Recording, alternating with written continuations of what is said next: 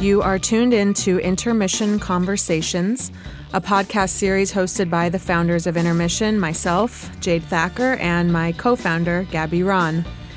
If you're listening to this right now, the chances are that you're probably one of the innumerable professionals searching for innovative and creative ways to implement DEI strategies that are genuinely effective and engaging and interesting and dynamic. The failure of traditional DEI trainings is a wake-up call, and artists are up for the challenge.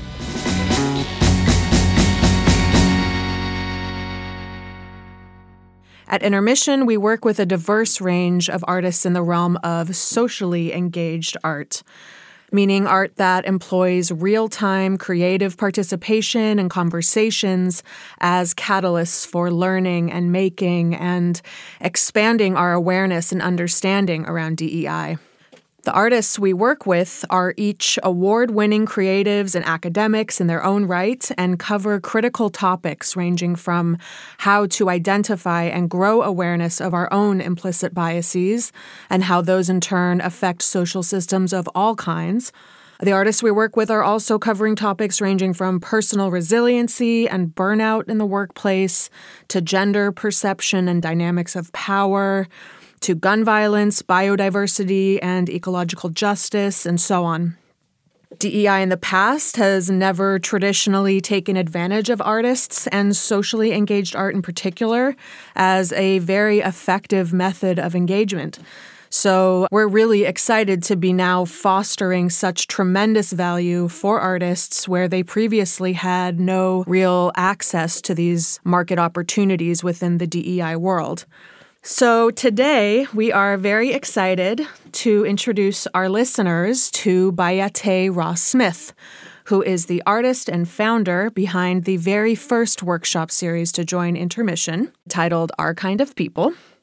The Our Kind of People workshop series is just one of the many socially engaged projects that Bayeté continues to produce, and within the context of the DEI programming that we've done together, we've seen Our Kind of People serve as this really interesting, impactful resource to companies of many different fields and sizes and really helping teams expand their literacy and interest around DEI and, most importantly, gain tools towards better understanding their own preconceived notions around identity and how that tends to come up in daily life as unconscious biased behavior. So welcome, Bayeté, and thank you so much for joining us. Thank you for having me. So coming from, my and Gabby's background working with artists and in these different creative contexts, it's been really interesting to learn so much about the DEI world and in recent years to see, how much criticism and growing criticism there is around this field and research around how, it's traditionally ineffective and a lot of the DEI workshops of yesteryear aren't really getting to the heart of the matter and creating real culture shift. For us, it's been a really obvious trajectory to bring artists into this work, but Our Kind of People in particular has a very nuanced and thoughtful way of inviting people to participate that is not aggressive, that allows folks to sort of project their own experiences onto images and stories of other people that they've never met before, never seen before. And we've seen a lot of really interesting conversations emerge from that. So would love to hear from you about Our Kind of People, how the project began, what it is, and a little bit about your approach to inviting people in to talk about the images that they're seeing and share about themselves. It's interesting. The Our Kind of People series, the inception of it really goes back to my experience at a historically Black college and going through this process of dressing up in a suit, changing the way I walked and talked, and then going to these weekly meetings we would have at FAMU with Fortune 500 corporate executives. And one day I was very aware of we didn't have the term code switching back then, but how me and all my peers were code switching in a way that would defy a lot of the expectations of young Black Americans. And that sat with me for years. And then after graduate school, I was working on a photo project that I thought was going to be a documentary about young Black Americans who worked in corporate America. But then the images were decent. They weren't extraordinary.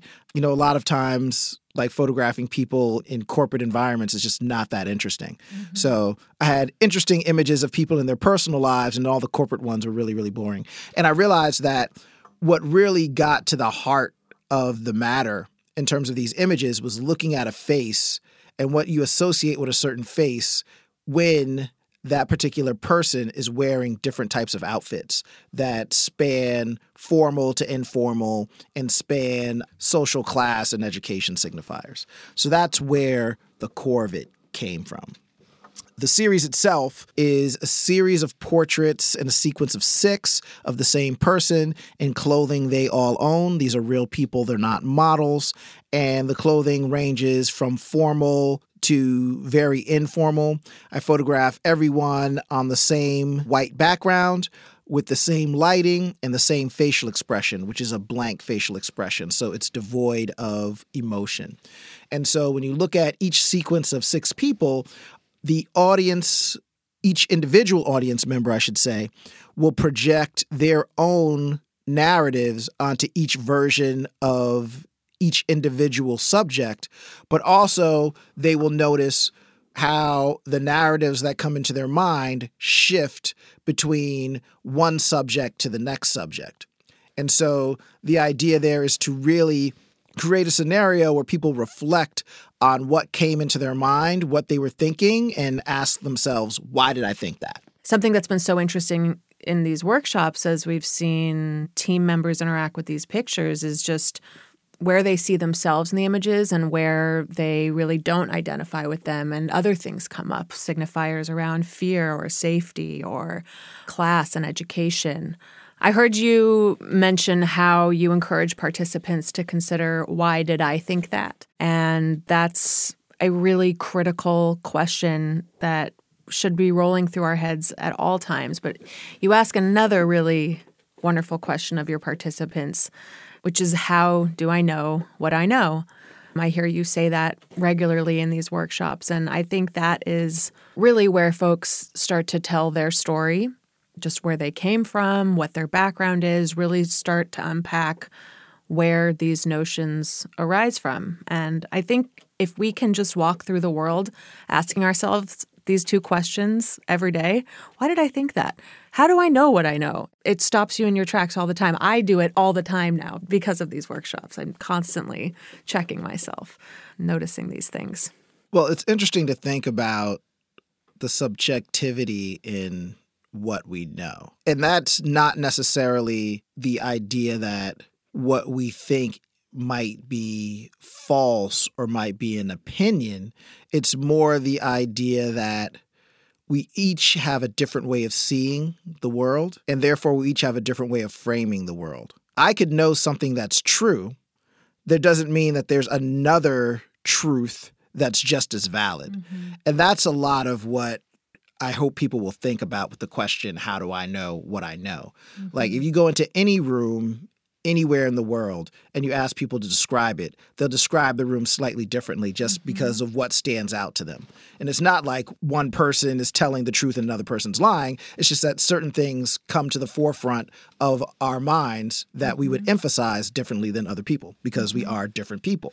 I think really pushing people to consider that is very critical in terms of people being open to where they might have blind spots and being open to accepting new information. The new information doesn't necessarily invalidate your old information, but it is an and, you know? So like geometry is math, so is calculus. One doesn't invalidate the other. They're just different aspects of mathematics.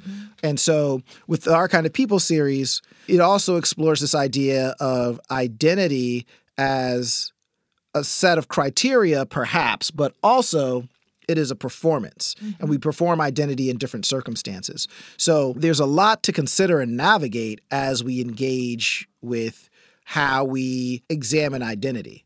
I think it's the basic building block of human interactions because the way that I identify or the way that I perceive myself is going to affect how I interact with you, as well as the way that I perceive you is going to affect how I interact with you, and vice versa. And that happens on an interpersonal level, but also on a macro level when it's like one community to another community. So I think this way of thinking invites people into this concept that we are still always learning and always growing, and there's something very vulnerable in that, but it's extremely important. And it doesn't have to be groundbreaking or defying of roles that are important to you to stick to or of a certain history that's important for you to embody, but to continue to be willing to grow and evolve and to change. But that's the other thing that's like so interesting, Jade, is that it seems simple, but asking yourself, why did I think that? Asking yourself, how do I know what I know? At least from a North American standpoint, feels very groundbreaking, ironically, in terms of like a sense of awareness. It shouldn't be, but for some reason it is, given how we are conditioned to approach things in our culture. Definitely. And I think that's why this workshop is sort of especially beneficial when exercised multiple times or in conjunction with other workshops of yours, in the sense that it's about expanding literacy, basically getting practice. I mean, any muscle needs to be worked and worked and worked in order to exercise itself without getting tired. So it's about putting it into practice and sort of living this new way of thinking and walking through the world. Yeah, and even though the images are, studio photography, I think they actually apply very well to a daily lived experience in terms of self-reflection. And that's where, the work that you're doing with Intermission is so critically important, is that art and media are some of our best ways of examining stories, examining our understanding of the world around us, examining how we communicate, and then applying it to a daily lived experience. There's a lot of things you can kind of know intellectually, like someone told you that, or enough people told you that something is factual, so you know it. But it doesn't necessarily mean anything or resonate within your daily life and how it's lived until you have an experience that grounds it in daily life. And art and media are great vehicles for really making that connection. With a lot of DEI work, we're essentially trying to undo centuries, if not thousands of years of inaccurate conditioning. But that's not going to happen in one session. It has to be ongoing and done in a way that, again, relates to a daily lived experience so people can feel how the ideas can be applied to what they go through on a daily basis. And you can't tell someone how to do that because you likely don't know their life well enough to tell them. They have to have that own discovery within themselves. So that's why I talk about my work as an artist in general as being work that's not telling people what to think, but it's creating scenarios where people are forced to question their pre-existing beliefs and then ask themselves, why did I think that? Because that's where the discovery takes place. But I think one of the biggest struggles that artists, especially socially engaged artists, experience when sharing their work with the world is finding an audience that is genuinely seeking that impact or has the desire to be present in that context. I mean, a lot of the times socially engaged projects exist in these sort of happenstance ways, and audience members kind of interact with them on the fly or in conjunction with other art experiences that don't necessarily elicit participation in that way. And it can be difficult to cite yourself there and really absorb that impact in a sustainable way. The art world is a capitalist, market-driven lexicon that really doesn't have the means or the interest really in supporting and sustaining socially engaged art as a critical field because there's not enough capital in behavior. To learn about this field of DEI work and to understand where some of the gaps have been in creating genuine experiences for people, it's been very validating to see how necessary socially engaged art and workshops like yours and your practice are. And it's been a really natural fit to introduce you to these folks and quite refreshing to most. I think that in a lot of these environments, a lot of these people in corporate settings, and a lot of people who are in fields that are not art and media related and aren't directly advocacy and social justice related. A lot of people are a lot more receptive to certain conversations and engaging in certain topics and posing certain questions than I think artists and other folks would think that they are. It's just that they don't necessarily have access to the artwork, to the conversations, to the ideas. And quite often, the exposure comes in an aggressive way, in a way that might be overly academic, and in a way that is not engaging. What I hope to do with my work is make it engaging and accessible. That's part of why something like multi-platform storytelling is important to me, and being able to scale projects up and down is important, because accessibility is a major aspect of this. And for quite often, well, for quite a few years, art wasn't necessarily that accessible to the general public, at least a broad range of different types of art practices. There's, a few people who were like in the canon of what would be in, the major museums, and a few people who did work that fit into what would be put in public places. But for most of human history, the arts weren't necessarily that accessible, and they weren't accessible in a way that engaged people more on their terms. There's the large history of elitism there. And so when we remove that, we really can use art as a really profound teaching tool that affects people in a variety of ways and helps them think and understand elements of the world that they can apply to their daily lived experience as individuals and in groups. Yeah. Well, you're also a teacher. You teach at NYU Tisch School of the Arts, but you have a lot of other really interesting intersections in your art practice and roles that you get to play, including being the very first artist in residence at Columbia Law School. I would love to hear more about that and what it's been like, especially bringing the Our Kind of People series to this community and its impact that you've witnessed in a legal context. Yeah, so being the inaugural artist in residence at Columbia Law School was very exciting. And it was a very great experience.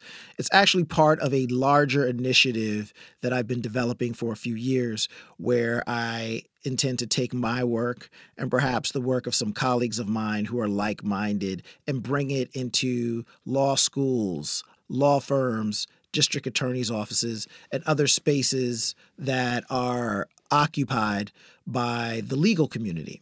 And the reason I'm interested in doing that is because people with legal education and people who go into careers related to law often end up being people in policymaking professions or in professions that operate our legal system, or professions that implement policy, or they're going directly into political leadership positions. And so my thinking with what I'm calling the Art of Justice Institute is that if we can affect them during their formal education and in an ongoing way, almost like continuing legal education in their professional lives, then we get to cultivate more thoughtful, aware policymakers, policy practitioners, legal practitioners who will go about doing their jobs in a more thoughtful, in a more equitable, in a more inclusive, in a more justified way than if they didn't have this exposure. I have a big smile on my face.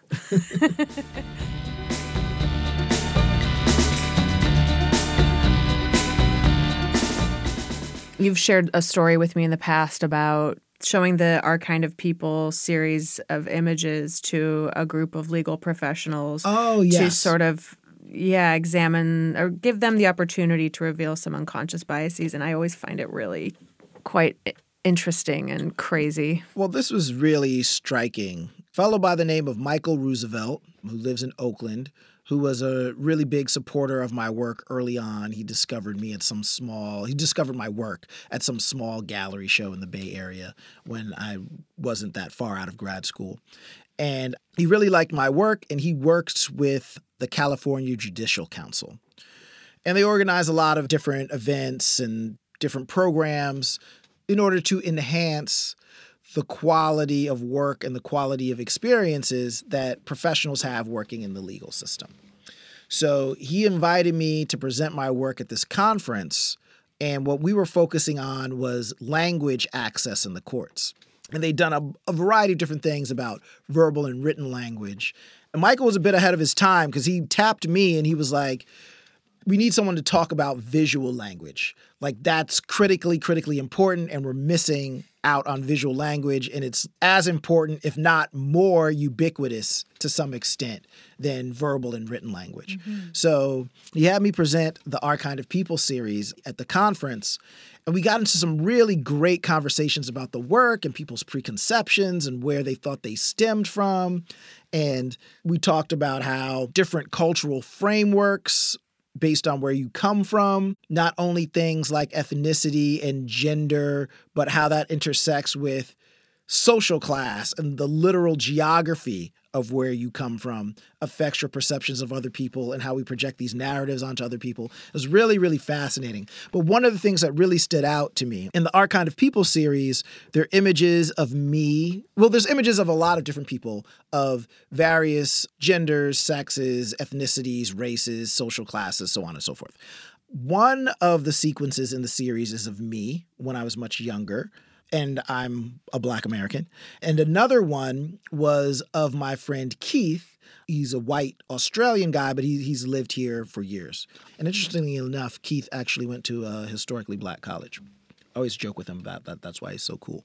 But but looking at the images of me and Keith and other people, but the conversation eventually got to who do we have the most positive response to, if we could summarize it that concisely, and who do we have the most negative response to within each sequence. So of all the 6 images of me, which ones did they have the most positive response to? Which one did they have the most negative response to? And then we did the same thing with Keith and a few other people. And so what ended up happening was with the images of me, and I'm summarizing and generalizing what a couple of hundred people said in one session, but I think it's still relevant.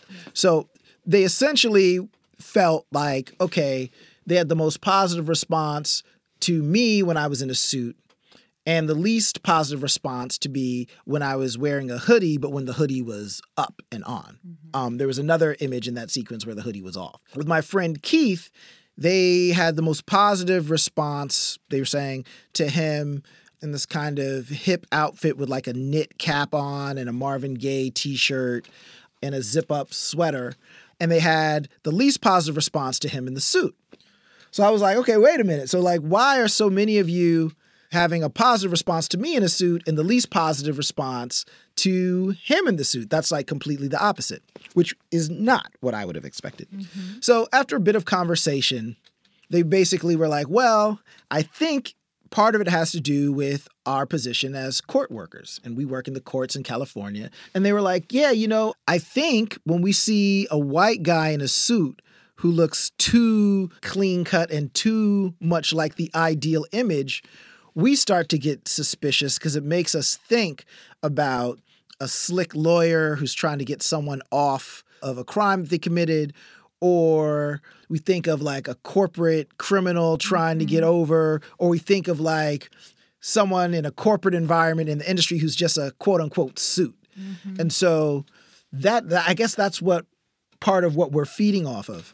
And to me, as a Black American, it was fascinating. It also kind of made me chuckle. Even though these issues are serious, it made me think about like me getting ready to go somewhere and being like, okay, how should I dress for this environment? How will they perceive me as a Black man? Like, can I wear this hoodie even though it's cold outside, even though it might be inclement weather? Like, where am I going? How might that affect how the police would deal with me, so on and so forth? So whenever I'm doing that, is there some white guy somewhere like putting on a suit? Like, wait, should I put the tie on? Should I go tie off? I don't want them to think I'm a suit. I think the answer is yes. And that had never occurred to me before. And I was like, well, what do you know? Yeah, I mean, these are the really interesting things that emerge out of this workshop, and these really strange, unsuspecting biases that come out of this that whole hundreds of people might identify with, as evidenced in that story. So it's really fascinating. Yeah, and this was in California. So we were in Southern Cali was where the conference was. So it was a very diverse group of people in terms of ethnicity, race, and gender. Mm-hmm. Even more interesting. I would suspect social class as well, but that's kind of a hard thing to assess at a conference. Are there any other stories of note like that from your experience in sharing this work in different populations? Oh yeah, there's a really interesting experience showing work from this series in China years ago. I was fortunate to show my work at the Lanzhou Photo Museum at the Lanzhou Photo Festival, which is in the Guangdong province of China. As I mentioned, there's people of all different backgrounds in the Our Kind of People series. And what I showed in China were, a range of different people. But one of the people I showed was these images I made of my friend Jean, who is Chinese American. And from what we know of Jean's history, his family history, pretty positive that Jean's DNA is 100% Chinese. Like he's, biologically Chinese. Now he's a Chinese American because he grew up here, but biologically, DNA-wise, he's Chinese. So I'm showing it at this photo festival in China. And I'm talking to some of the Chinese people who are at the show. Now, granted, I'm talking to the people who speak good English, but still, these are Chinese people in China. They're definitely Chinese. And we're talking about the series, having an interesting conversation, and they're enjoying the work. And I offhand sort of mentioned that Jean was Chinese as I talked about different ethnicities of people and questioning how different ethnicities get perceived differently. And so, I mentioned he's Chinese. And they were like, oh, he's Chinese? He doesn't look Chinese to us. And I was like, what? I know, I'm like, Jean looks Chinese. I know this dude looks Chinese, and I've double checked my sources, so to speak. So I'm like, I know he's Chinese and I know that he looks Chinese. And then I'm in China and they're like, nah, he don't look Chinese. So I was like, what is going on here? And it took a lot of conversation to kind of get to the core of that. But what it was that this particular group of Chinese people who I was talking to, when they saw the images of Jean, they noticed his fashion sense. Because again, in the Our Kind of People series, it's all everyone's own clothing, and it's worn in a style in which they would wear it on a daily basis. So they noticed his fashion sense, and they associated his fashion sense more with a Japanese guy, maybe a really, really hip Korean guy.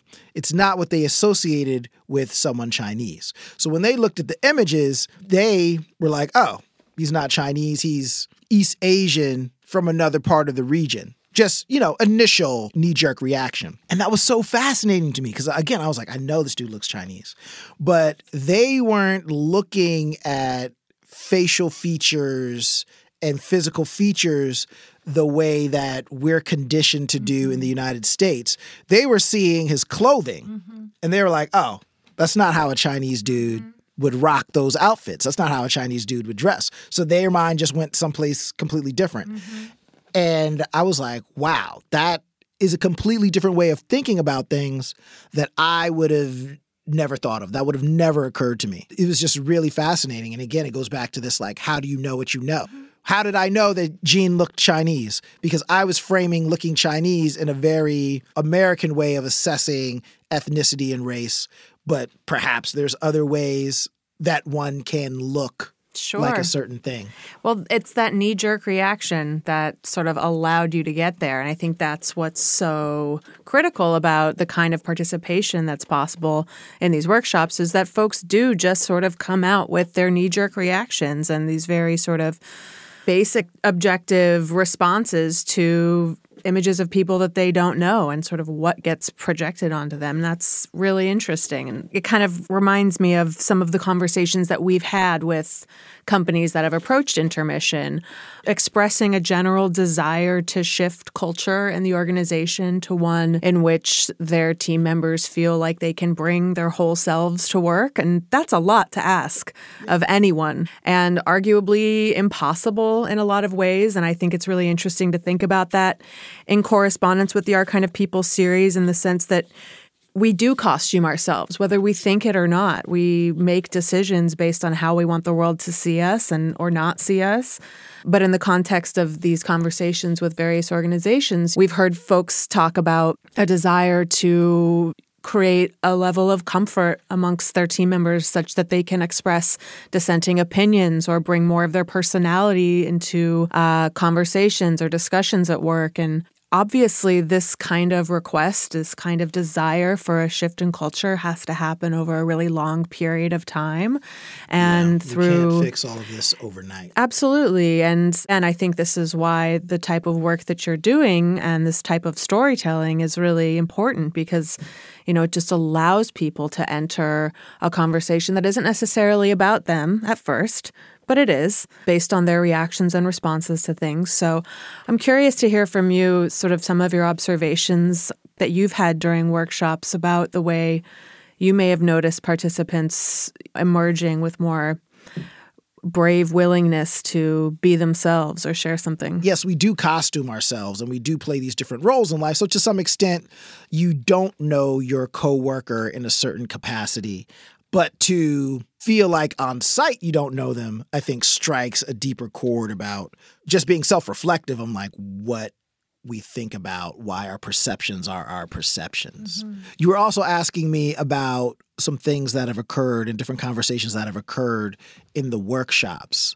And, what I like about this work is the conversations can shift significantly depending on your environment.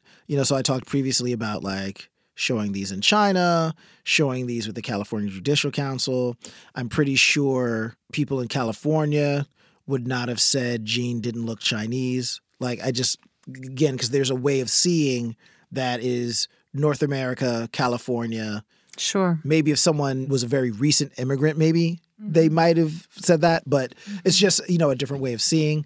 And, I don't think that necessarily everyone or the majority of people even in China would have thought that Jean didn't look Chinese. But the fact that there was a group of people who had that initial reaction was striking to me, because that to me said like that is a thing that can happen. Mm-hmm. Well, another thing that I've noticed being a witness and a facilitator in some of your workshops is the way, for example, groups of human resources professionals may possess similar biases based on the way people present themselves. We've seen some really interesting conversations come out about that, and some different sorts of reactions and behaviors shared around that can only lead to some sort of shift in how we continue to go about conducting business in that regard. And that's really important. And some of it, I think also that comes up is we're all going to make assessments that often could be classified as assumptions when we see and interact with other people. The question becomes, what's reasonable versus unreasonable? Mm-hmm. If I go to play basketball and I don't have basketball sneakers on, people are going to look at me sideways. That's reasonable to be like, okay, what's up with this dude? Especially if you're around a bunch of like real hoopers, I think most of us expect the president to wear a suit when they do the State of the Union address, right? Like, it's not like if the president showed up in some casual clothes, we'd be like, what's up with this guy? Like, this is important. Like, take it seriously. There's that range. So I think that's like a good part of it. A good point to take away as well is that it is complicated. It is nuanced. And that's why these types of workshops are important. That's why inclusive and multi-representational art and media are important, because it's going to take a variety of different tactics to recondition ourselves out of some very flawed ways of thinking and looking at one another. Yeah, definitely. Well, obviously, in the last few years since 2020, much of our professional life and DEI experiences across the spectrum take place virtually now. And, your practice is contingent upon participation and active participation. So I'm curious to hear from you how you feel the virtual nature of these workshops has been challenging or beneficial to the way folks can interact with it. I think virtual interactions are a really great resource, and they're definitely something that we want to use productively. Obviously, we have to think about and be strategic about how to actually use them most efficiently. So what is it that we gain from virtual experiences, and then what do we lose from not being in person, and can we emphasize what we gain and attempt to minimize what we would lose, right? Mm-hmm. But I found them very effective within the workshops, within setting up breakout rooms. So what we'll do in the workshops is we have certain activities we do all together as one big group, and the group could be as many as 100, maybe 150 people. We could do a larger number of people in person, but then that also has its own drawback. And so what we do in the workshops is we have a segment of time where we have breakout sessions and breakout rooms, and that's super easy to just get in on video chat software and separate people into different breakout rooms. And those will be rooms of, 4 to 7, maybe 8 at the most people. And then people are able to have their own personal, semi-private conversation amongst each other in a smaller group. It allows people to feel more empowered to speak up, more empowered to share. And then we go back into the larger group, and each group selects someone to report back about what the most memorable and striking part of their conversation is. And they have a list of prompts that they are supposed to use to get the discussion started. And when they report back, they can share something that they discussed based on one of the prompts, or it can be a completely different kind of parallel thing that simply came up in the course of conversation that was really, really striking. And I think that experience of being in the breakout sessions together and then coming back and sharing the insights that they had in their small groups is really a compelling experience for the larger group. Mm-hmm. And that happens very effectively and efficiently in a virtual space. Yeah, and I think there's something to be said for folks that are working at home, sort of having greater access to their personal selves too, and perhaps a greater willingness to be open with that. I mean, the other thing is that a lot of coworkers are now pretty geographically disparate from one another and unable to meet in person, which is also a great opportunity for artists like yourself to explore other technologies and ways of creating globally accessible means of participating. Have you considered this, throughout this workshop? What are your thoughts on interactive media in that regard? I mean, I think, we have all of these technological tools and digital tools, and if we use them for quote unquote good, we can actually accomplish a lot globally as a species and definitely within each of our communities. I think that none of these platforms are enough on their own. So I think it's good to try to use the virtual as a way of complementing what is in the physical spaces.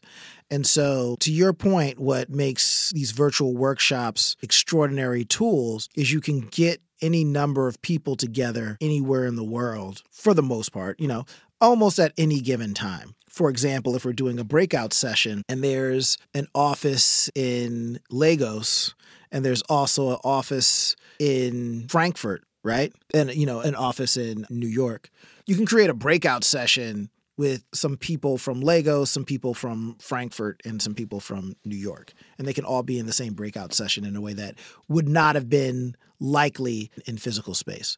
So I think there's a lot of different ways to do that can be beneficial. And it provides a lot more opportunity in terms of scheduling, as well as some of the different visual images that you can incorporate into the workshop. Because if everyone has a decent computer or smartphone, there's a variety of different things you can share and have people interact with virtually. So I think it's a very good tool. I think we also have to be mindful of what types of communities, what types of environments, what types of subject matter work best in person, or if it makes sense for there to be 2 virtual workshops and then the third in the series is in person. Those are the types of things we have to think about. But I think virtual as a tool is really, really powerful because it just opens up so many different options of things that wouldn't have been possibilities before. Further evidencing why artists are genuinely a wonderful candidate for helping to revolutionize the DEI world and the type of engagements that are possible. This sort of media experimentation is inherent in your set of interests, in your familiarity, in your skill set. So it's really exciting and wonderful to see the kinds of things that are possible within your practice in these new spheres. So we are so grateful to be working with you, and thank you so very much for joining us today in this conversation. Yeah, thank you for having me, and it's been a thrill working with you all as well. I think we've done some really great work together, and I'm very excited for the work we can continue to do. Absolutely. Well, thank you, Bayeté. Thank you so much to our listeners. And if you enjoyed this podcast, please check out our website, www.intermission.space, to learn more about our workshops and our approach to this work. Thank you.